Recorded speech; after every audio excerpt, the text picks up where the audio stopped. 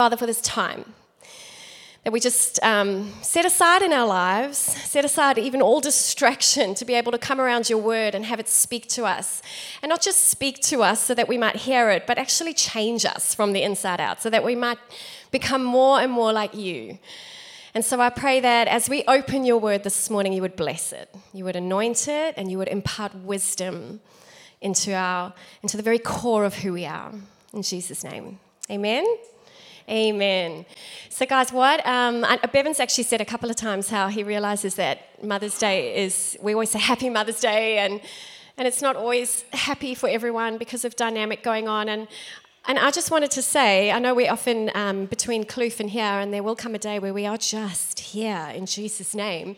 But if things are heavy in your life, I really love that there's a group that you have started this particular term. But at the same time, please just know that while Bevan and I are not psychologists and would never, ever try and give advice that we are not qualified to give, we really are available in the week. If you just need to process or have someone pray personally for you with stuff, I just thought I would mention that just pick up the phone. Honestly, we love to do a coffee. We love to hear if it's just a tougher time in life, and sit and pray together, and believe that actually that is a huge part of the answer and solution to a lot of the heaviness that we carry in life. So if today, even Mother's Day, is just hard, maybe you're trying for a child, maybe you've lost your mum recently, that's the reality of life, hey? Then we are available. But the word this morning, guys, I feel like I'm going to serve up a 2-course meal. Something from the Old Testament, something from the New Testament, something from the spiritual, something from the natural this morning. So just bear with me as I juggle the two. From the natural, both of them are inspired by Mother's Day, but this is not a message just for mums, just to say. So it is for all of us. The Word of God is like that. But they are both inspired by Mother's Day, and they are both sort of non-status quo stories, because that is the dynamic of the Bible. Like this New Testament, something from the natural space over here, I'm actually wanting to share some wisdom from a teenage mother in the Bible. And that is something that you don't often hear, like wisdom and teenagehood don't often go together. But the reality is that mother is going to be Mary, the mother of Jesus. And she was no haphazard choice to being the mother of the Messiah. That girl was wise beyond her years. And there's actually just a moment, as I was even reading this week, I'm like, man, that is such gold and such wisdom for us to take even this Mother's Day. So we're going to talk a little bit about her and what she has to gift us this morning. But at the same time, we are going to go to the Old Testament. You know, the thing is, just to mention about Mary, before I go to the Old Testament, she gave birth to the Messiah of the world, but it was her partnership, her yes to God the Father that actually allowed for it to happen. Because the way that Jesus works in our life and the Father works in our life is that He will see the gold in us. He will see what could be birthed in us and could be fostered by us in our lives, but He will never, ever force Himself on us. He will always come and He will call it out, and then we're the ones who say, yes, okay, so be it. Mary, when the angel Gabriel approached her and asked her whether she was up for the challenge or up for the mission of actually being part of the salvation story of the world, she actually had a whole bunch of questions to ask. She thought, how's this going to be? How's this going to happen since I am a virgin? It literally says in Luke 1:34, and it says, I have had no intimacy with any man. She had questions. She knew the science of all of this. And God was so kind in it. He's such a gentleman. He converses with her. And eventually it comes to the point in verse 38 where she said, may it be done to me according to your word. You know, it's the same with us. When there's something that God is wanting to plant and bring forth in our lives, that is how He's such a gentleman, the way He does it. And so Mary's, yes, we have something to learn from her early motherhood, but I'm going to save it for later. And I want to just talk a little bit more about God, the gentleman that He is, the Father that He is. And the reality is, I think I've briefly touched on this before, but I'm going to do it again because I know that us being called children of God, okay, means that we have a parent in God, which is crazy to think that the creator of the universe could also be a parent, a personal parent to each one of us on this planet. We do call him Father God. And with that, in our kind of earthly human language filters, I just very much appreciate that it is so easy for us to have a bent towards then picturing male, okay? And I want to bring up the fact that God, in his parenting of us, is such a complete and whole parent. We're actually not only fathered by God, but we're actually mothered by him too. And I know that that might sound outrageous, but the reality is that God is beyond gender. He created gender. It's like we have to keep going back to Genesis 1. Bevan kind of already has this morning. But we have to keep going back there in Christendom to find out what it was right in the beginning, how it was created in the beginning, because that was perfection. And when God created humanity, man is the word that's used in Genesis 1:26, but there's actually no gender attached to it. It's more like humankind is created in the image of God, this one being. And God speaks at that point and says, it was very good. Like he's created the world for humanity, and then he creates humanity to inhabit the world. And he creates us because he wants a friendship with a species. And so he creates after his kind, this one being, and he looks at this creation and he said, that is very good. After everything else that he's created, he's like, that's good, that's good, that's good. And I mean, it was pretty impressive. The world's a pretty impressive creation. But then people come along and it's like, that is very good. And maybe at some point, next time I get to speak, we're going to actually like focus in on the human body because it's pretty profound. It is very good what God created when he created humanity. But he only created one. And so the afterthought was, okay, it's actually not good for man to be alone because we are created in the image of a relational being and we are therefore relational people. We all learned that so hard through lockdown. We just need relationship. And so God was like, okay, we're going to need to actually make more than one because you can't be relational with just yourself. And so instead of God recreating or multiplying the one that he created, he actually takes this one and it's almost like he divides it.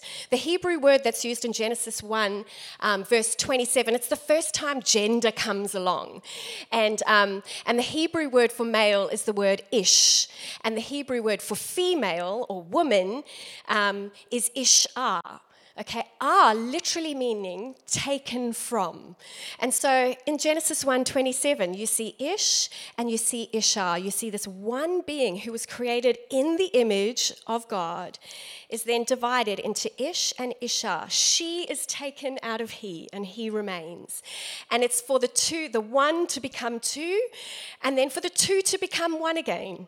It's the mystery of marriage. All of us going on the marriage retreat at the end of this term, we'll talk a little bit more about it then. But Jesus, when he talks about marriage in Mark 10 verse 8, he actually says, and the two will become one flesh, so that they are no longer two, but are united as one flesh. I mean, it's a crazy thing. The Bible uses these very specific words, but unless we're actually able to read them and understand what it's saying, we can sometimes miss the truth and the gold in it. The reality is Bevan and I are married, 18 years this year, I can't believe it, but we don't walk around in one flesh.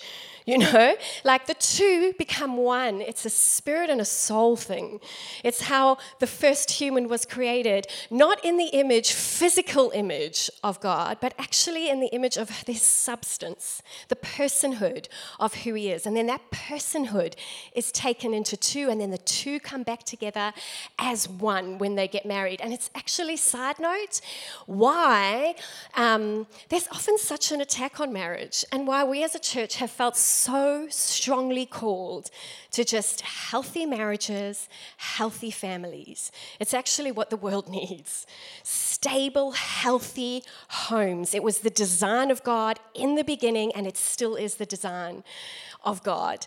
And so the reality is, I think the reason for the attack is because as the two will become one again, there in that beautiful connection, okay, not in feminism or misogyny, but in just beautiful harmony, we actually have the chance of reflecting Father God, our parent of both, in whom we are both created in the image of, to a world who desperately needs to see a God that they cannot see with their own eyes.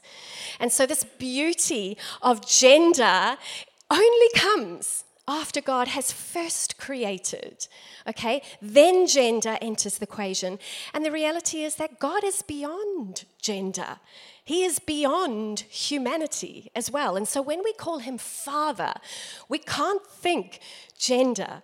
Otherwise, we are boxing him into a human being, and he is not a human being. He's actually both paternal and maternal in his parenting of us. He is one complete, beautiful parent. You know, in the same way as we call him Father God, we call the church the bride of Christ. We call the church a she, but we are not all female in this room today.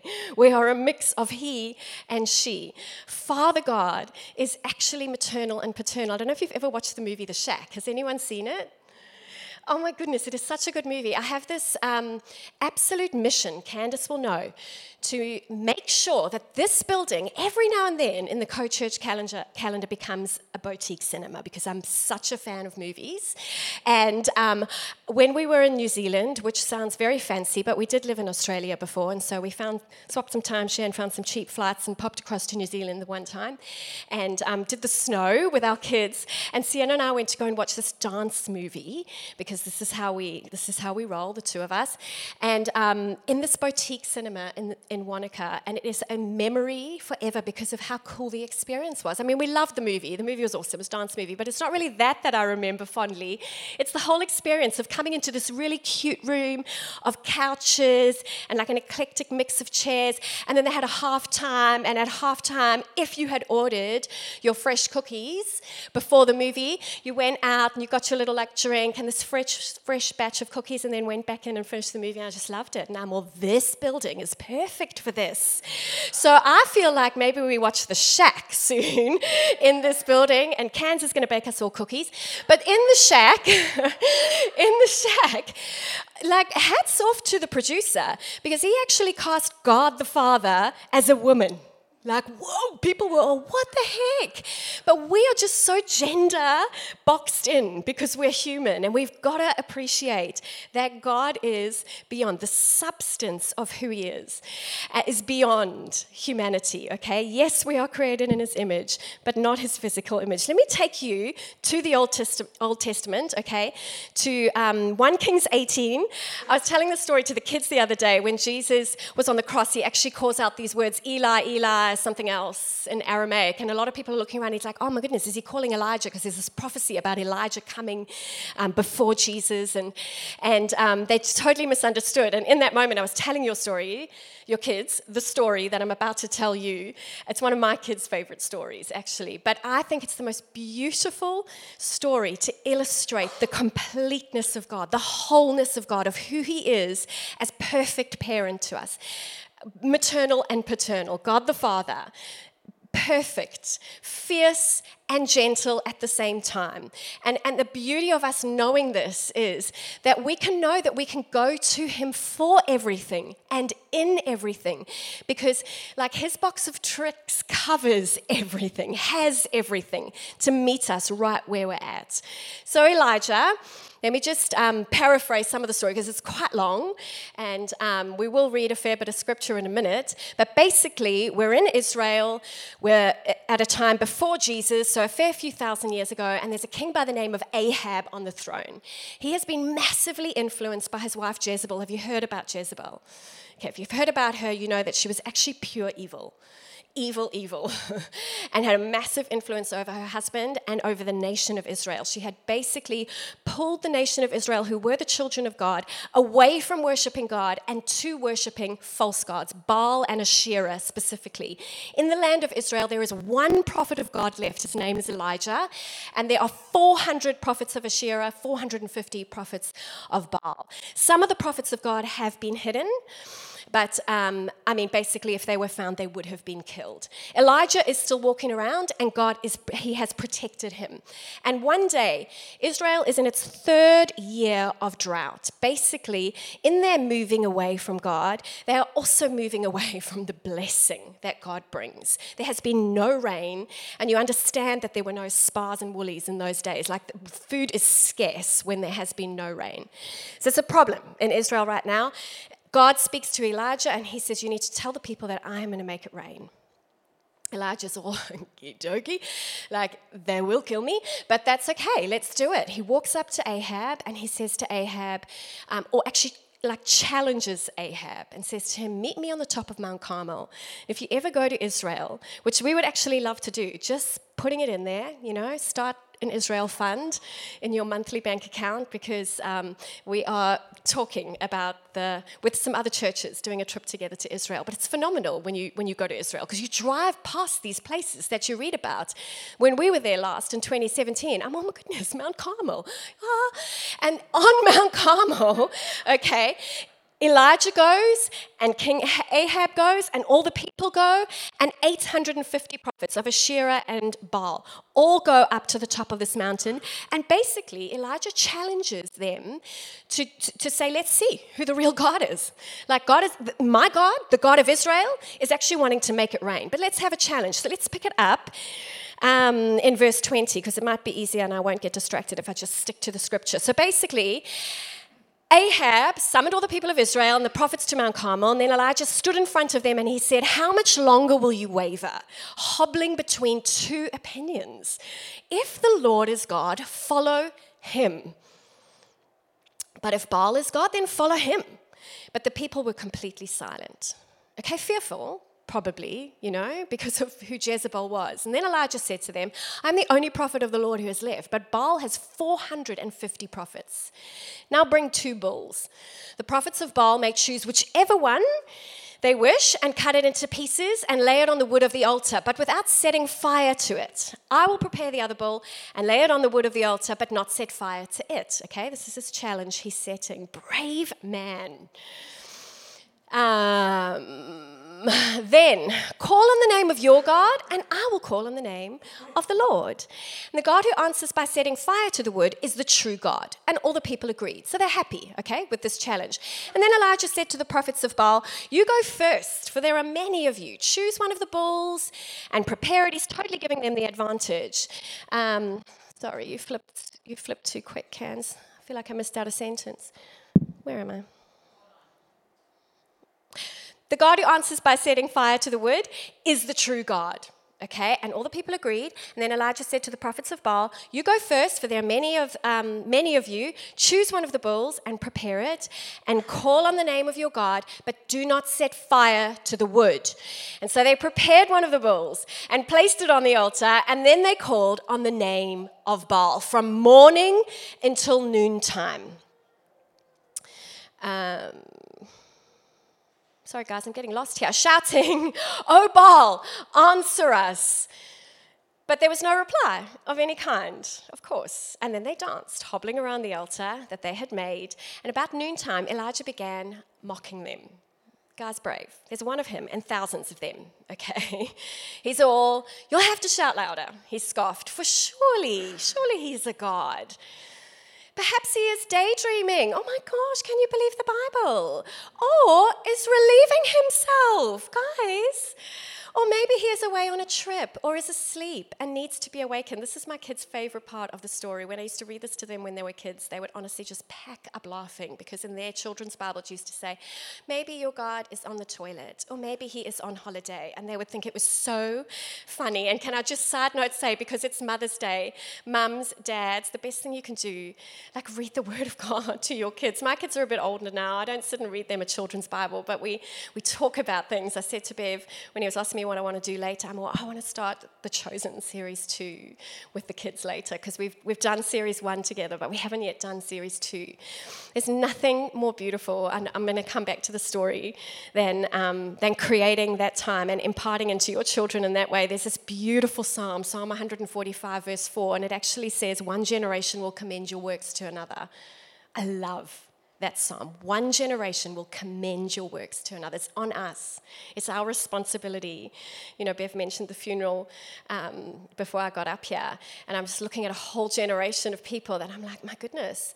Oh, you know, that auntie who's just lost her husband, she taught us all Sunday school in this very building growing up, and I'm like, man, that generation commended the good works of the Lord to this generation. It's on us to commend it to the next.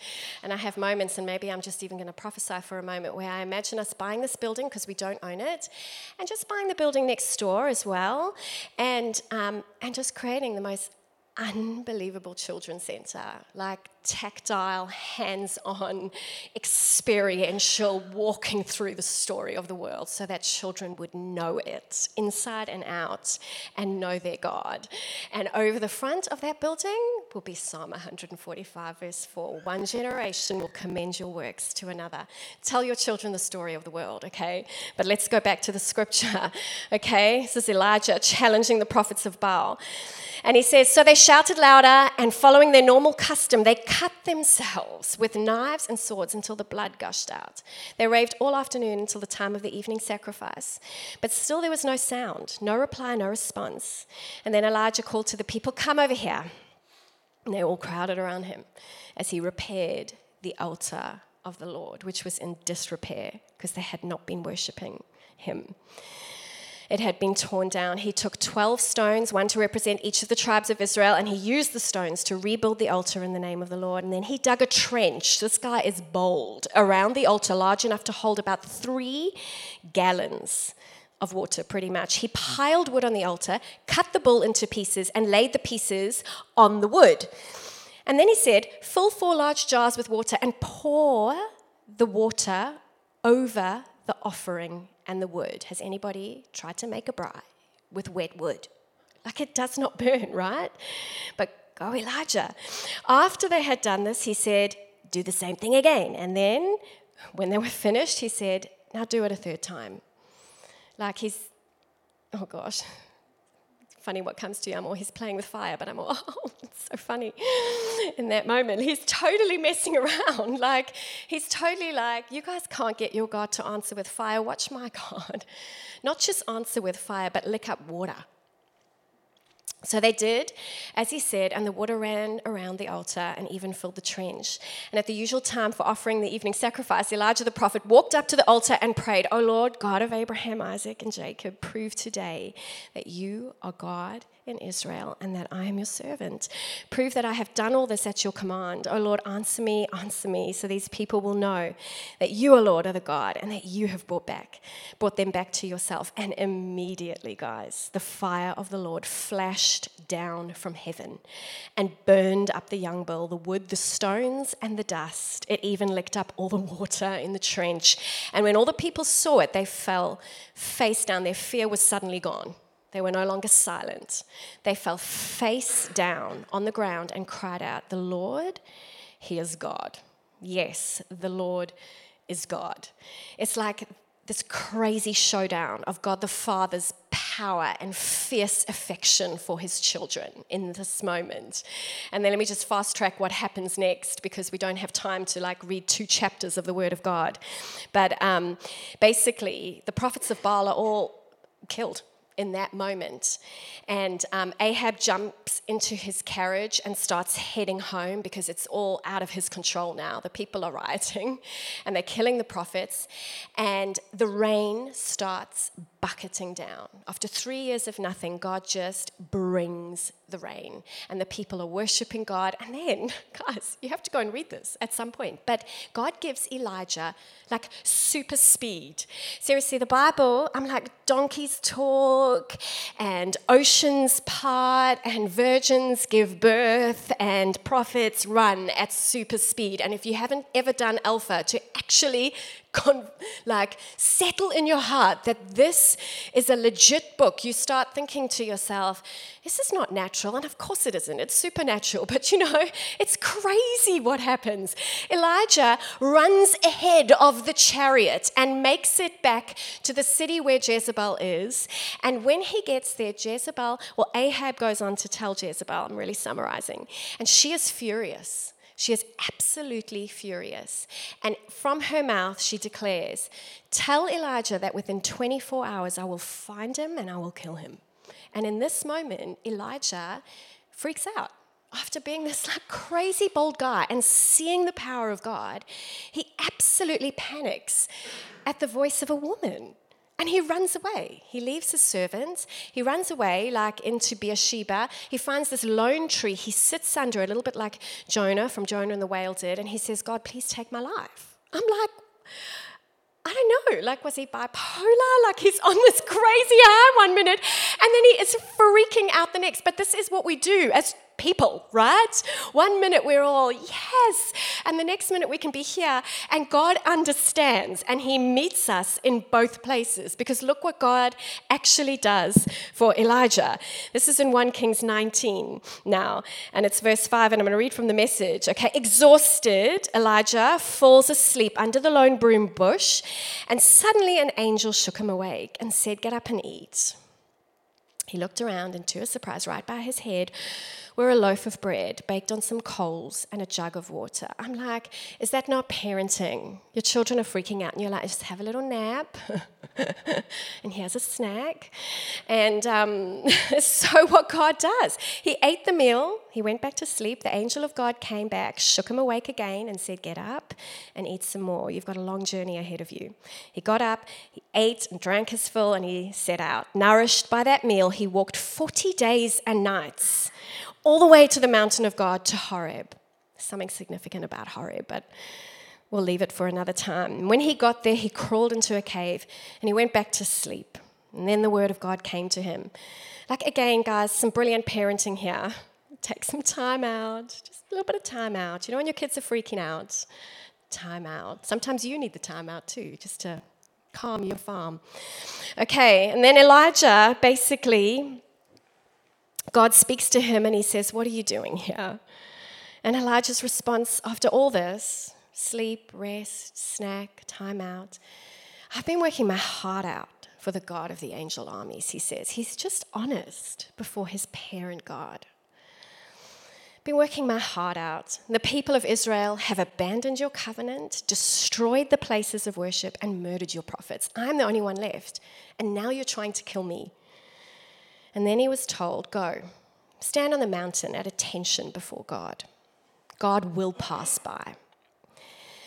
At that point, guys, a hurricane wind ripped through the mountains and shattered the rocks before God. But God wasn't to be found in the wind. After the wind, an earthquake. But God wasn't to be found in the earthquake. And after the earthquake, fire. But God wasn't in the fire. And after the fire, a gentle and quiet whisper. And the reality is that the story goes on to say God was in the whisper. It's like Elijah he didn't need the power of God in that moment. He already knew it. He had seen it on Mount Carmel. He had seen fire, fierce power. You know, these are my people and I will take them back with absolute fierce affection. So he didn't need the earthquake, the wind, the fire. At that moment, what he needed is something gentler. He needed just a quiet whisper. And God whispers to him the plan, and Elijah beautifully listens, and off he goes. And the reality is, Elijah actually never dies. His biggest fear of dying never happens to him. In 2 Kings 2, it actually talks about how he's taken up in this like whirlwind, and his cloak drops, and Elisha picks it up and carries on Elijah's ministry. He never dies. And God meets him, both in power and both in gentleness. And I love that story. I love that story. Whenever I'm thinking of the parenthood of God, that is a story that I think about. Because I think, God, if I need your strength, I can go to you. But if really what I need is just your gentleness, well, I can go to you too. Because you're both paternal and you're maternal. You're complete in your parenting. You are beyond human in the way that you parent us in the spiritual. Let's go to the natural just for a minute, because I want to make sure we've got time for the kids to do a surprise item in about 5 minutes for all the mums in the room.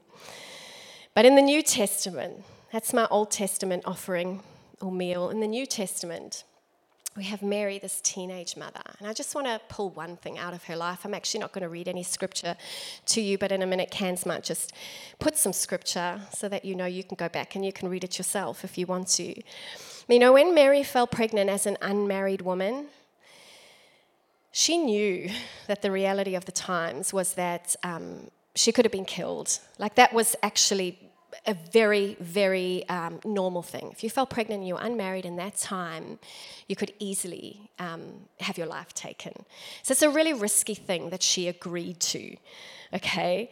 And when she falls pregnant, just look at what Scripture shows us. The first thing that she does with her pregnancy, with her teenage pregnancy, unmarried teenage pregnancy, is she goes to her Aunt Elizabeth. Elizabeth was the mother of John the Baptist and related to Mary, actually. And 6 months prior to Mary's angelic visitation, Elizabeth and Zechariah were also spoken to. God approaches them and says, there's going to be a miraculous pregnancy in your lives, and you are going to give birth to a man. You need to call him John.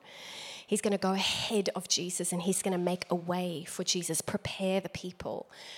And Mary knows about this. And so 6 months after, when she has this miraculous pregnancy, the first thing that she does, put it up on the screens, cans, if you can, is she runs away to her aunt, or flees, it says, to her Aunt Elizabeth for that first trimester. You might think, oh, okay, cool. But do you know what? There's such wisdom in that, guys, because she needed a mentor. She didn't just need any mentor, though. She needed somebody who was going to speak courage into her circumstance. And she found somebody who would understand, somebody else who was also pregnant miraculously. And she shut out every other voice in her life, went away to the hills, and just sat at the feet of Elizabeth and allowed this older woman to just minister to her in her first trimester so that she would be strong and good for the road ahead that she was to walk and that she had agreed to walk.